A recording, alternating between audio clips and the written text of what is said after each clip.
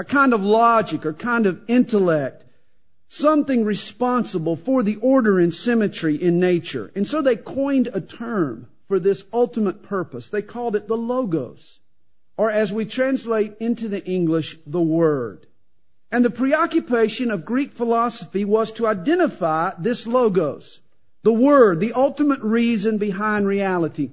In essence, they read the world around them in order to pick up on some expression of this unseen purpose behind the seeable world. Despite their great wisdom, though, all the Greek philosophers failed to answer this ultimate question. None of them could define or really clarify the Logos. Their wisdom was summed up in the words of another man who quoted Robert Frost and then added a phrase himself, "Life goes on." I just forgot why. The Apostle John wrote to a Greek audience, and in this very first chapter, he answers the question that had stumped all their famed philosophers for centuries. John has good news. This word we've been listening for, it's been heard. The unseen has been revealed. There is a God, and He has made Himself known in this natural world. He has revealed a word about Himself. The Logos that the Greeks were searching for was not some primal force. Rather, it was a person named Jesus. Jesus is the reason behind all reality. He is the Logos behind the cosmos. Jesus is the residence of absolute truth, of undiluted love, of eternal life. Life goes on, and hey, it's all about Jesus Christ. Come to Jesus, and you'll find purpose for your life. John writes, "In the beginning was the Word," or the Logos. "And the Word was with God, and the Word was God. He was in the beginning with God." Here is one of Scripture's clearest statements on the deity of Christ. The Word was God.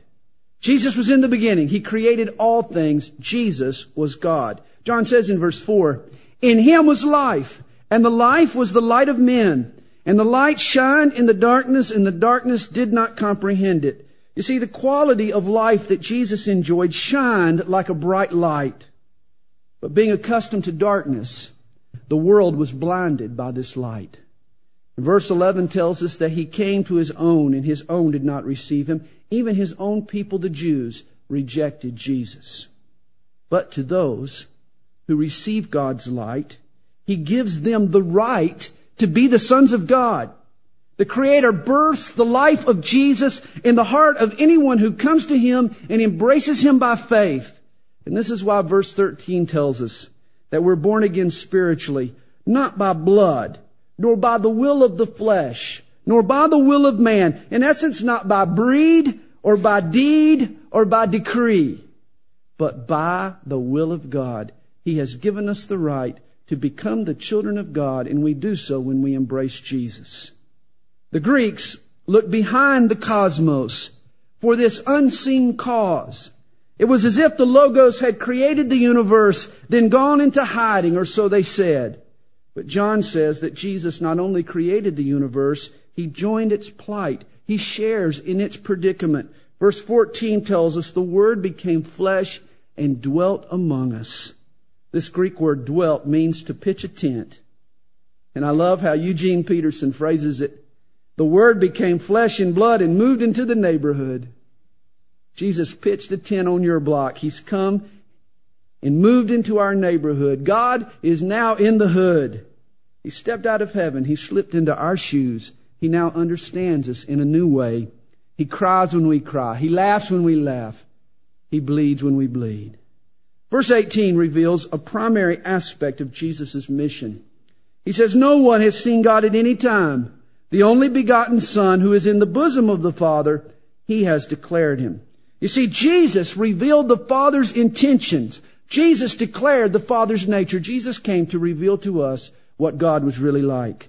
And in verse 17 He tells us, "For the law was given through Moses, but grace and truth came through Jesus Christ." You see, in the law, God was also revealed.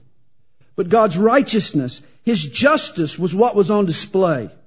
Whereas through Jesus, God has revealed to us a love that is too expensive to be deserved or earned. You see, Moses says, don't cross that line. Jesus says, I'll bear a cross for you. Moses says, let's go toe to toe. Jesus says, why don't we go arm in arm? Moses says, you better not. Jesus says, if you trust me, I'll make you better. Moses says, you don't deserve God's blessing. Then Jesus serves up a blessing that, yes, we don't deserve. If you want justice, see Moses. But if you're looking for grace, call on Jesus Christ. Now, John the Baptist paved the way for Jesus' ministry. And in chapter 1, verse 23, John quotes Isaiah chapter 40, verse 3 to define his ministry. He calls himself the voice of one crying in the wilderness, make straight the way of the Lord. In essence, John is saying, look, guys, I am just a voice. I'm not a star. I'm not a famous personality. I'm not a celebrity. I'm just a voice. I'm just a voice crying in the wilderness. John is saying, I'm not the guy. I'm just a cry. I like that. I thought you would too, but apparently you did it. In essence, John is saying, this is not about me. I'm just a cry. This is all about Jesus. In chapter 1, verse 27, John says of Jesus, his sandal strap, I am not worthy to loose. The next day, John pointed to Jesus and he declared, behold, the Lamb of God who takes away the sin of the world. For the 2,000 years prior to this, the Jews had been conditioned to offer a lamb as a sacrifice for their sin. Here Jesus is going to be God's ultimate sacrifice. I love verse 40, the story of another witness of Jesus. We're told one of the two who heard John speak and followed him was Andrew, Simon Peter's brother. He first found his brother Simon and said to him, we have found the Messiah, which is translated the Christ, and he brought him to Jesus. Everywhere Andrew is mentioned in the Scriptures, he's always bringing somebody to Jesus. I like that. Hey, why don't we be an Andrew this week and follow his example? The next day, Jesus called Philip, who in turn spoke to Nathanael. And in verse 45 records Philip's witness. We have found him of whom Moses in the law and also the prophets wrote, Jesus of Nazareth, the son of Joseph. Of course, though, Nathanael was skeptical. He knew of Nazareth's seedy reputation. Hey, Nazareth was a town that sat at the crossroads of several caravan routes, which meant that it had the flavor of a truck stop. It was the kind of town you would expect to produce a son of a gun, not the Son of God. And that's why Nathanael scoffs. He says, can anything good come out of Nazareth? But I love Philip's response. He says, come and see. You see, Nathanael was a skeptic, but he was an honest, open-minded skeptic. And when Jesus told him where he had been before Philip found him, information that was impossible for Jesus to have known, Nathanael suddenly believed, oh yes, maybe he is the Messiah. Nathanael was impressed by Jesus' supernatural knowledge, but in essence, Jesus tells him, buddy, you ain't seen nothing yet. He tells him in verse 51, hereafter you shall see heaven open and the angels of God ascending and descending upon the Son of Man. It was a reference to Genesis chapter 28 in Jacob's ladder. Jacob saw a ladder extending from earth to heaven and the angels going up and down on it. And in essence, Jesus is telling Nathanael that he is going to become that ladder between God and man, and that no one can come to the Father except through him. Here's a quick summary of John chapter 1. Jesus is the Logos. He is the life. He is the light.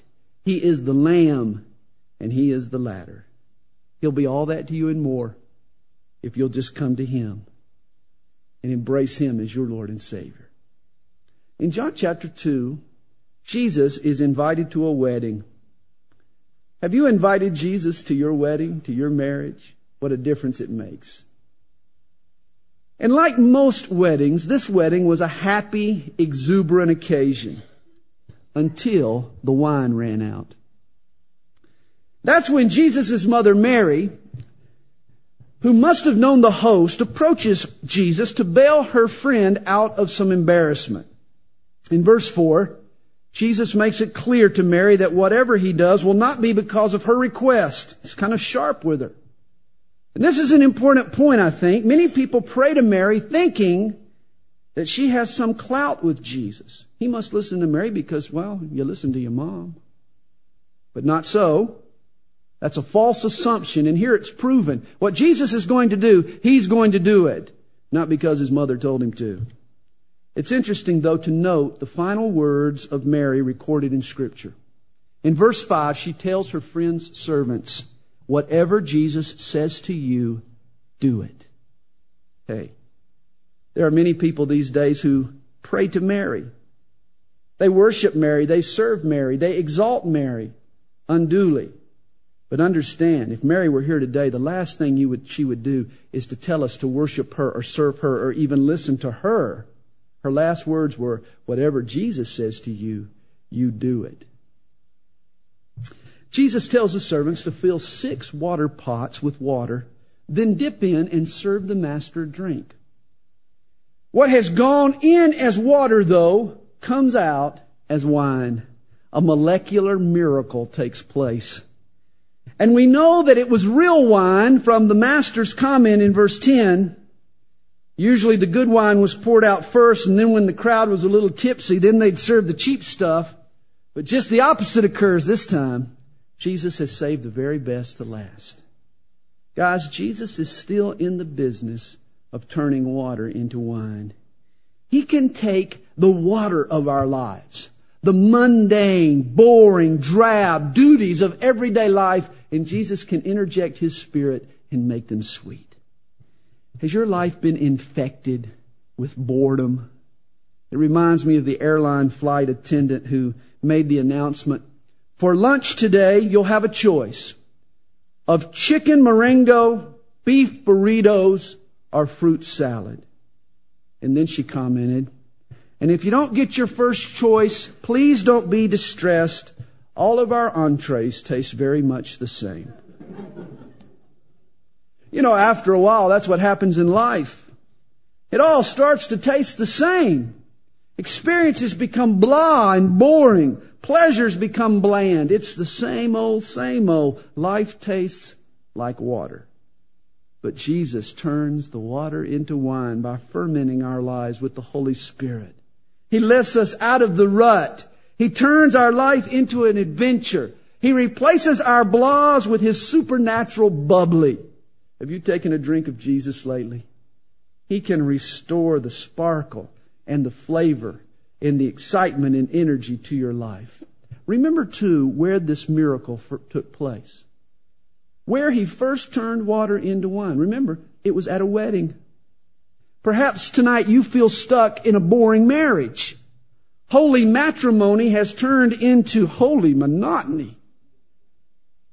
It's been said, marriage is like a violin. After the music stops, the strings are still attached. Is there a hope for a boring marriage? You bet there is. Jesus can spice up your marriage just like He did this wedding in Cana. Remember who you both serve. Get on your knees. And just like the servants in the story, do what Jesus tells you to do. I don't know your marriage. No one knows what's going on, but Jesus does. And if you'll bring Him what you've got. You see, He said, pour water into these pots. And so He went and they poured the water. They gave Him what He had. And you might not have much left to give, but you're still committed. You still got a vow. And you're still married. Put what you've got into the pot and then do what He tells you to do. You'll be surprised what will happen. Jesus can take your marriage and transform it and turn the water back into wine. The Jewish leaders had turned the temple into a target. It was tragic. They were selling these marked up sacrifices. They had prohibited the secular shekels from being made as offerings, and they made the people pay a temple token. But of course, there was a fee for the exchange. In short, the Jews were making a buck off God, and Jesus had had enough. He takes a cat of nine tails, And He literally whips the place into shape. You know, if Jesus were to brandish His whip again, I wonder how many churches would get whipped into shape. When the church's motive is to pad its coffers rather than to offer help and ministry to people, then it does need to be cleaned up. In chapter 2, verse 19, Jesus gives a sign. He says, "Destroy this temple, and in 3 days I will raise it up." Now, Jesus makes this statement while standing in the hallways of Solomon's temple. And this was a magnificent structure. Remember, it was one of the 7 wonders of the ancient world. Just the renovations that Herod had made to this temple had taken 46 years to complete. Everyone was floored by Jesus' comment because they thought He meant the building they were standing in, whereas Jesus was in reality speaking of His body. You see, the temple was God's dwelling place on earth. Yet God no longer was dwelling in brick and mortar. He was dwelling in human skin right there among them. The temple Jesus would raise up in 3 days was His resurrected body. In chapter 3, we tune in to the original Nick at Night. A rabbi by the name of Nicodemus visits Jesus under the cover of darkness in pursuit of more light. Now understand, Nicodemus was a Jewish scholar. He was schooled in the Old Testament scriptures. He had read the covenant, the new covenant that God had made to Ezekiel and to Jeremiah and to the Jews that had returned from Babylon. And remember what God promised them. God promised to return to Jews to the land. He promised to then regenerate and revive their hearts, and then third, to reestablish His kingdom to Israel. In other words, return them logistically, regenerate them spiritually, and then restore them politically. Those 3 promises made up the new covenant. Now, in Nicodemus's mind, the first 2 promises had already been fulfilled. The Jews had returned to the land, and he had mistakenly viewed the legalistic fervor of the Pharisees as this spiritual revival. In his thinking, the next step was for God to reestablish the kingdom politically to Israel. But Jesus slows him down. Whoa, wait a minute, Nicodemus. Yes, the Jews have been returned to the land. But here's the problem. They still lack a new heart. They still lack a regenerated heart. And before I can reestablish the kingdom, they have to have this new heart. He challenges Nicodemus' understanding in verse 3. He says, "Most assuredly I say to you, unless one is born again, he cannot see the kingdom of God." Jesus says to be part of this kingdom that's coming, you first have to be born again. You see, at first, Nick assumes that Jesus is talking about a natural, physical birth. But not so. He's speaking of a supernatural, spiritual birth. The Old Testament prophets had promised that the Holy Spirit would come and, like water, would cleanse man's sinful spirit. The Spirit would rekindle spiritual life within the heart of man. That person would literally be made brand new, born again. In verse 10, Jesus gently rebukes Nicodemus. These are truths that he should have known. He says, "Are you the teacher of Israel and do not know these things?" Jesus has just given Israel's greatest Bible teacher a vital Bible lesson that he had overlooked. And Jesus isn't through. He continues to talk out of the Old Testament. He illustrates His work on the cross by recalling the brazen serpent that Moses erected in the wilderness. You see, when the people were bitten by the poisonous snakes, Moses' serpent provided the cure. One look proved to be the antidote. All this was symbolic. In the Old Testament, brass was a symbol of judgment. The serpent was a reminder of sin. And on the cross, God judged sin by becoming sin for us. The gaze of faith at the crucified Christ is all that's needed now for us to be healed. The cross of Christ is the antidote. John 3, verses 16 and 17. Oh, it's music to our ears. I hope you have it memorized. If you don't, do it this week. It's our Bible Scan memory verse. Here it is. "For God so loved the world that He gave His only begotten Son, that whoever believes in Him should not perish, but have everlasting life." Why don't we read it together? You ready? "For God so loved the world that He gave His only begotten Son, that whoever believes in Him should not perish, but have everlasting life. And here's verse 17. For God did not send His Son into the world to condemn the world, but that the world through Him might be saved. God loves us a bunch. So much so that He's gone to great extremes for us to be saved. I read recently where research estimates that 100,000 people die in the United States every year from diseases that are preventable by proper vaccines and medications. Can you believe it? 100,000 needless deaths. But you know, the same phenomena occur spiritually, even to a greater degree. God has provided the antidote for sin. The only reason a person dies in their sin is because they're too stubborn, too prideful to receive His remedy. John had known the limelight. For several months, he had occupied Israel's center stage. Now his popularity was being eclipsed by that of Jesus. And yet John was delighted. In verse 30, he says of Jesus, He must increase, but I must decrease. You see, John rightly understood this is not about me. Something bigger is at stake here. Have you come to that conclusion? Have you come to that conclusion in your work for the Lord, even in your service to your church? Hey, this is not about you. This is not about me. There's something much bigger at stake here. This is about Jesus. Guys, glorifying Christ is easy when we're making a name for ourselves at the same time. But are we willing to bow out in order for others to behold Christ? That's what John was willing to do. In chapter 4, Jesus passes through the city of Samaria. Now it's noon, and the sun is hot. Jesus has been hoofing it all morning, and His dogs need a break. So He sits down by the watering hole while His disciples go into town for bagels.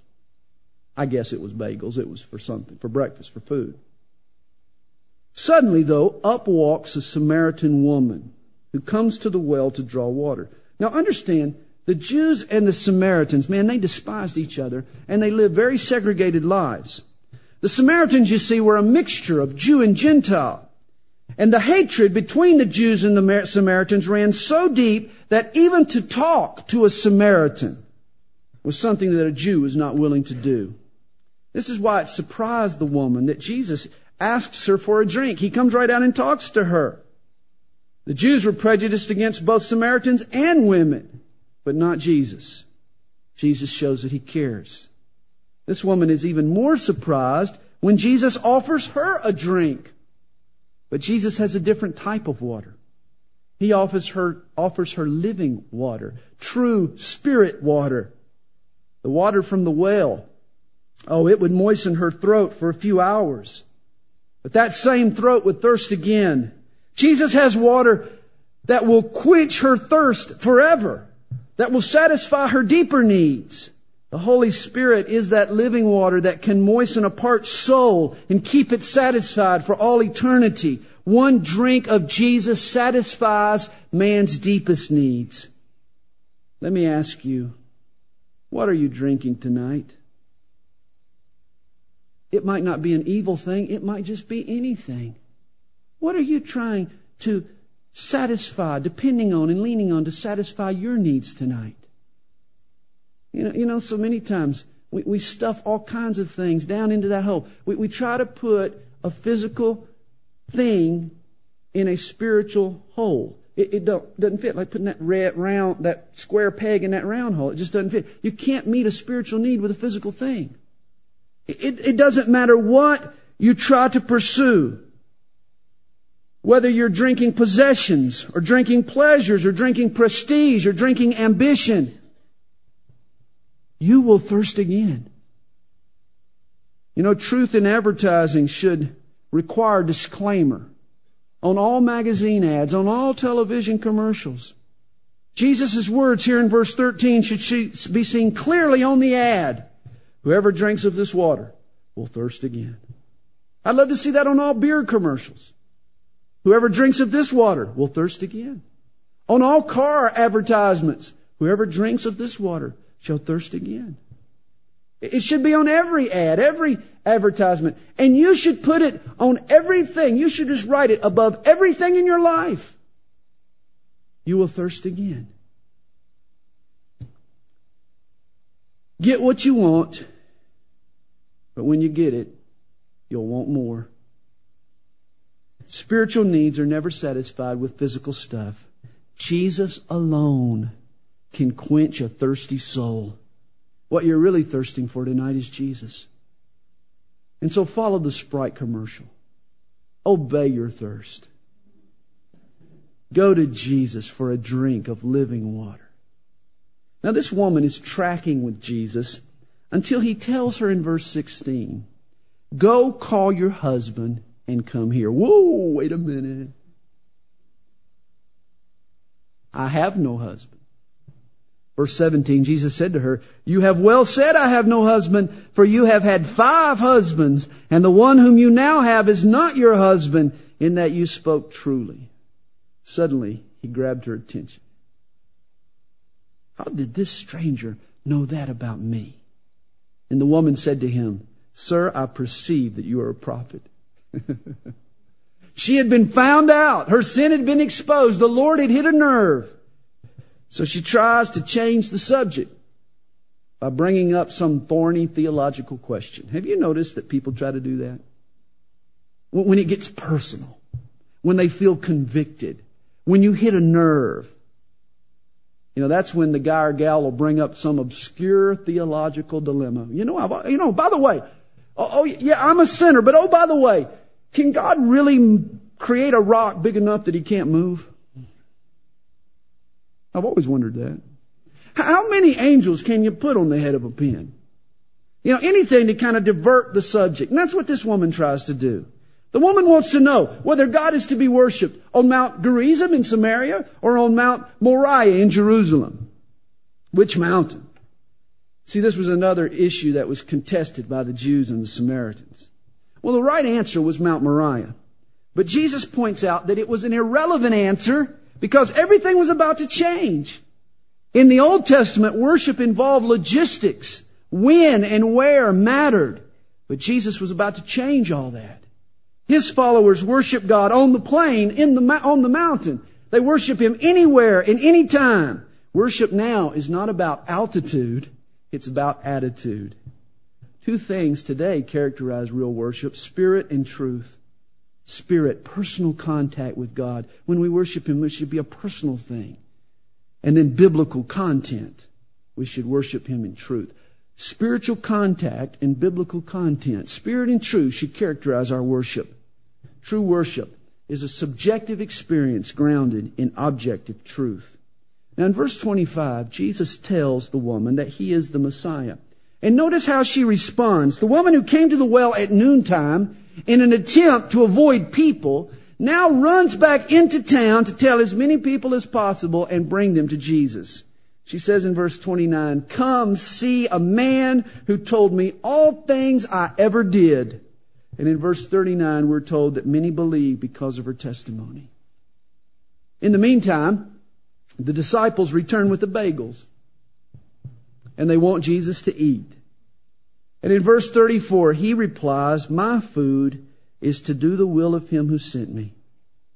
Guys, again, Jesus is our example. Real satisfaction in life comes from doing the will of God. Doing what God has put you on this earth to do. Hey, when your food is to do the will of God, you can pig out and never get plump. Jesus also says in verse 35, I say to you, lift up your eyes and look at the fields, for they are already white for harvest. Man, there's needy souls all around us tonight. There is a whole generation today with a hole in its heart.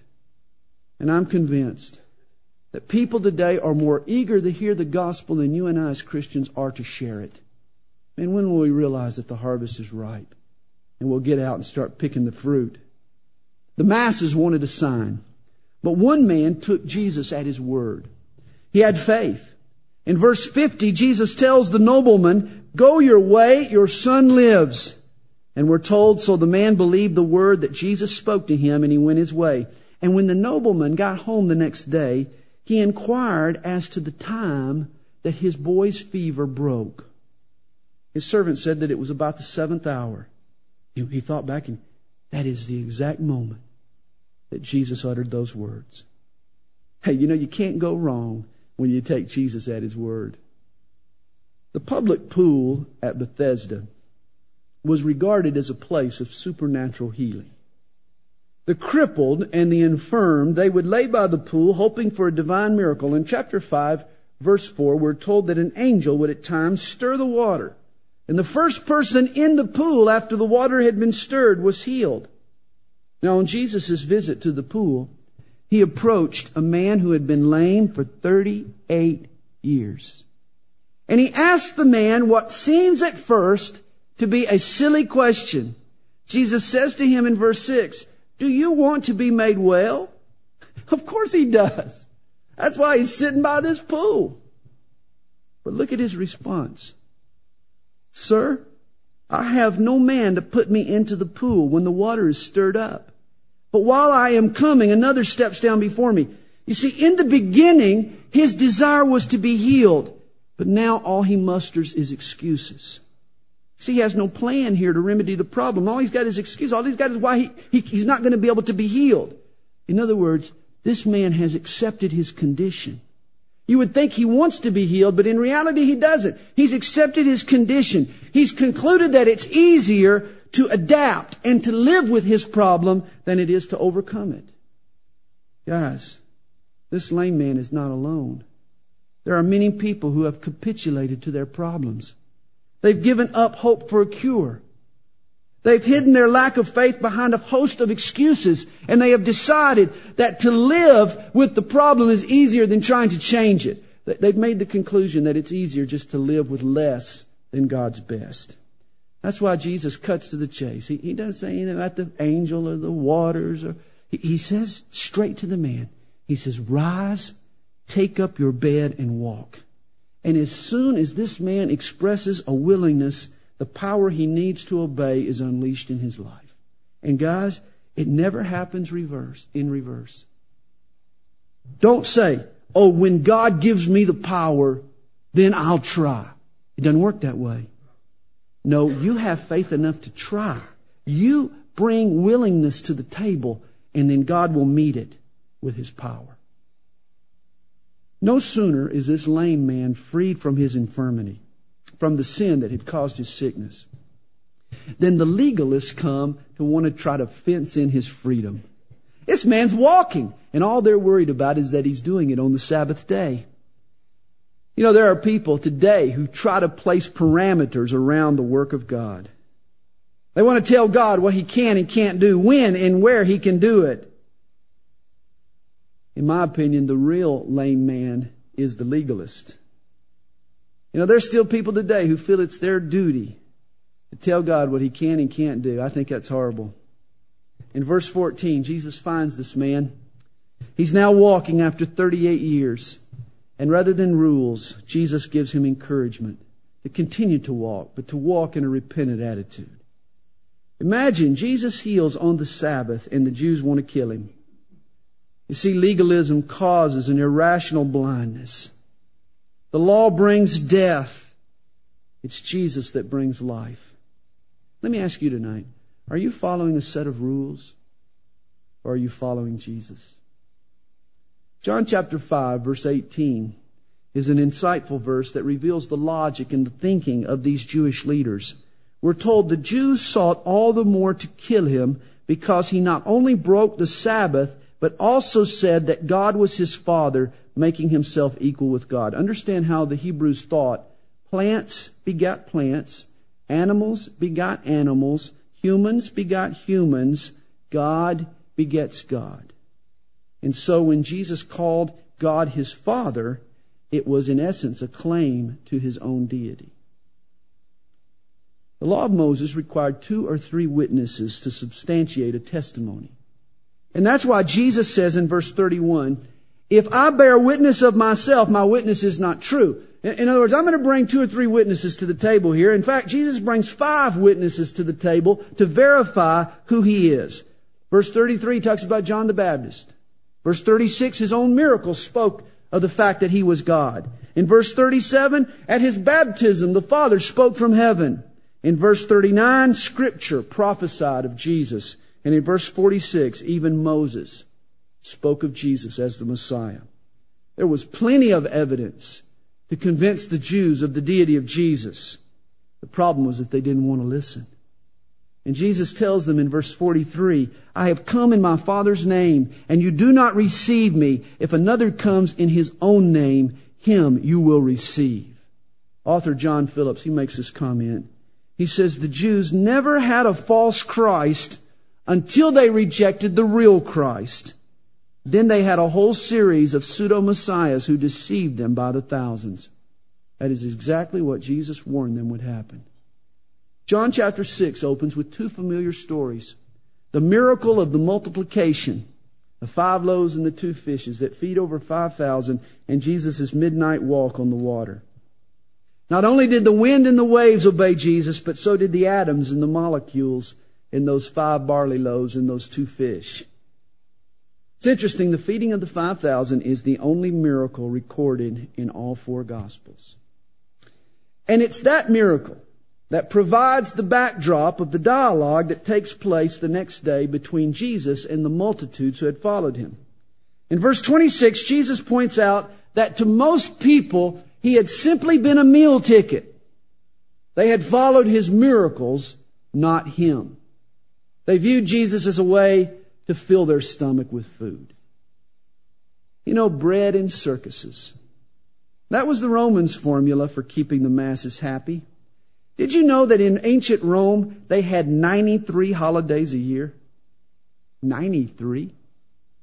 They realized that it was cheaper to entertain people than to put down revolts. And it was an indictment of the superficial tastes of its citizens to trade out their freedom for bread and circuses. But you see, this bread and circus mentality, it persists. There are some believers who serve Jesus for what they can get out of Him, rather than for who He is and what He's done. Let a slick preacher stand up and say, oh, come and follow me. Jesus will make you successful. He'll make you rich. He'll make you happy. And trust me, suddenly people will come out of the woodwork. They'll start following that guy like the Pied Piper. The rats following the Pied Piper. It's tragic. God wants us to serve Him, but with no strings attached. God wants you to serve Him because of what He's already done, not what you think He might do. God wants to be more than just your meal ticket. He wants to be Lord. He wants to be God. Some of the Jews asked Jesus in chapter 6, verse 28, what shall we do that we may work the works of God? This is the question that every cult and every false religion tries to answer. Islam responds, we'll fast the month of Ramadan. Hinduism says, torture your body and master your physical appetites. Catholicism answers, do penance and make confession to the priest. Judaism declares, keep the law and the traditions of the elders. But God Himself has only one requirement. There is only one thing you need to do to please God. We're told in verse 29, Jesus answered and said to them, this is the work of God, that you believe in Him whom He sent. You want to please God? You want to do God's work? Just one thing. Believe and trust in Jesus Christ. Guys, there are only 2 religions in the world. Christianity and all the rest. Every religion in the world other than Christianity says, do this, do that, don't do this, don't do that. Here are the 5 laws. Here are the 7 principles. It's all what you can do for God. But Jesus communicates just the opposite. He says, look at the cross. There's nothing that we can do for God. That's why God has done all the work for us.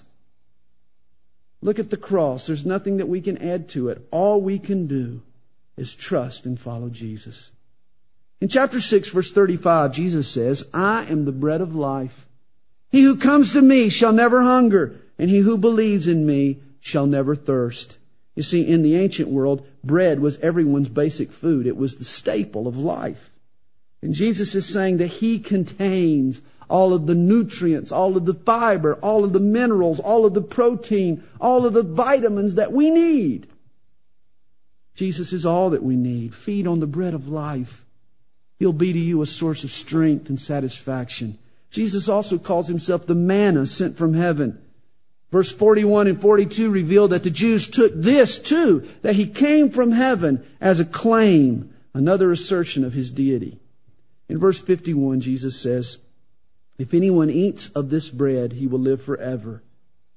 And the bread that I shall give is my flesh, which I shall give for the life of the world. And then he adds in verse 56, he who eats my flesh and drinks my blood abides in me and I in him. Now, this was some tough talk for the typical Jew to stomach.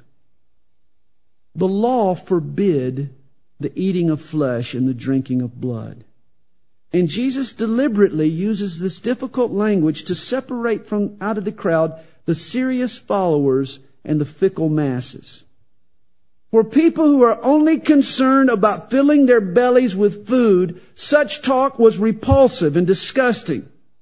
But for those who are interested in trying to meet a deeper need, a spiritual need, Jesus' words brought hope and life. You see, Jesus was the divine diet, and he is today the divine diet to satisfy man's deepest hungers. Even Jesus' own disciples, though, were confused about the figurative language that Jesus had used. And that's why he has to explain to them in verse 63. It is the Spirit who gives life. The flesh profits nothing. In other words, don't take these things literally. I'm talking to you about spiritual things. The words that I speak to you are spirit, and they are life. Afterwards, Jesus quizzes his disciples. Now that they know the free lunches are over, will they still follow him? And verse 66 says that some of them failed the test.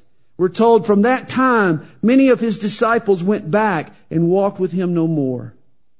Guys, Jesus' words are still spirit and life.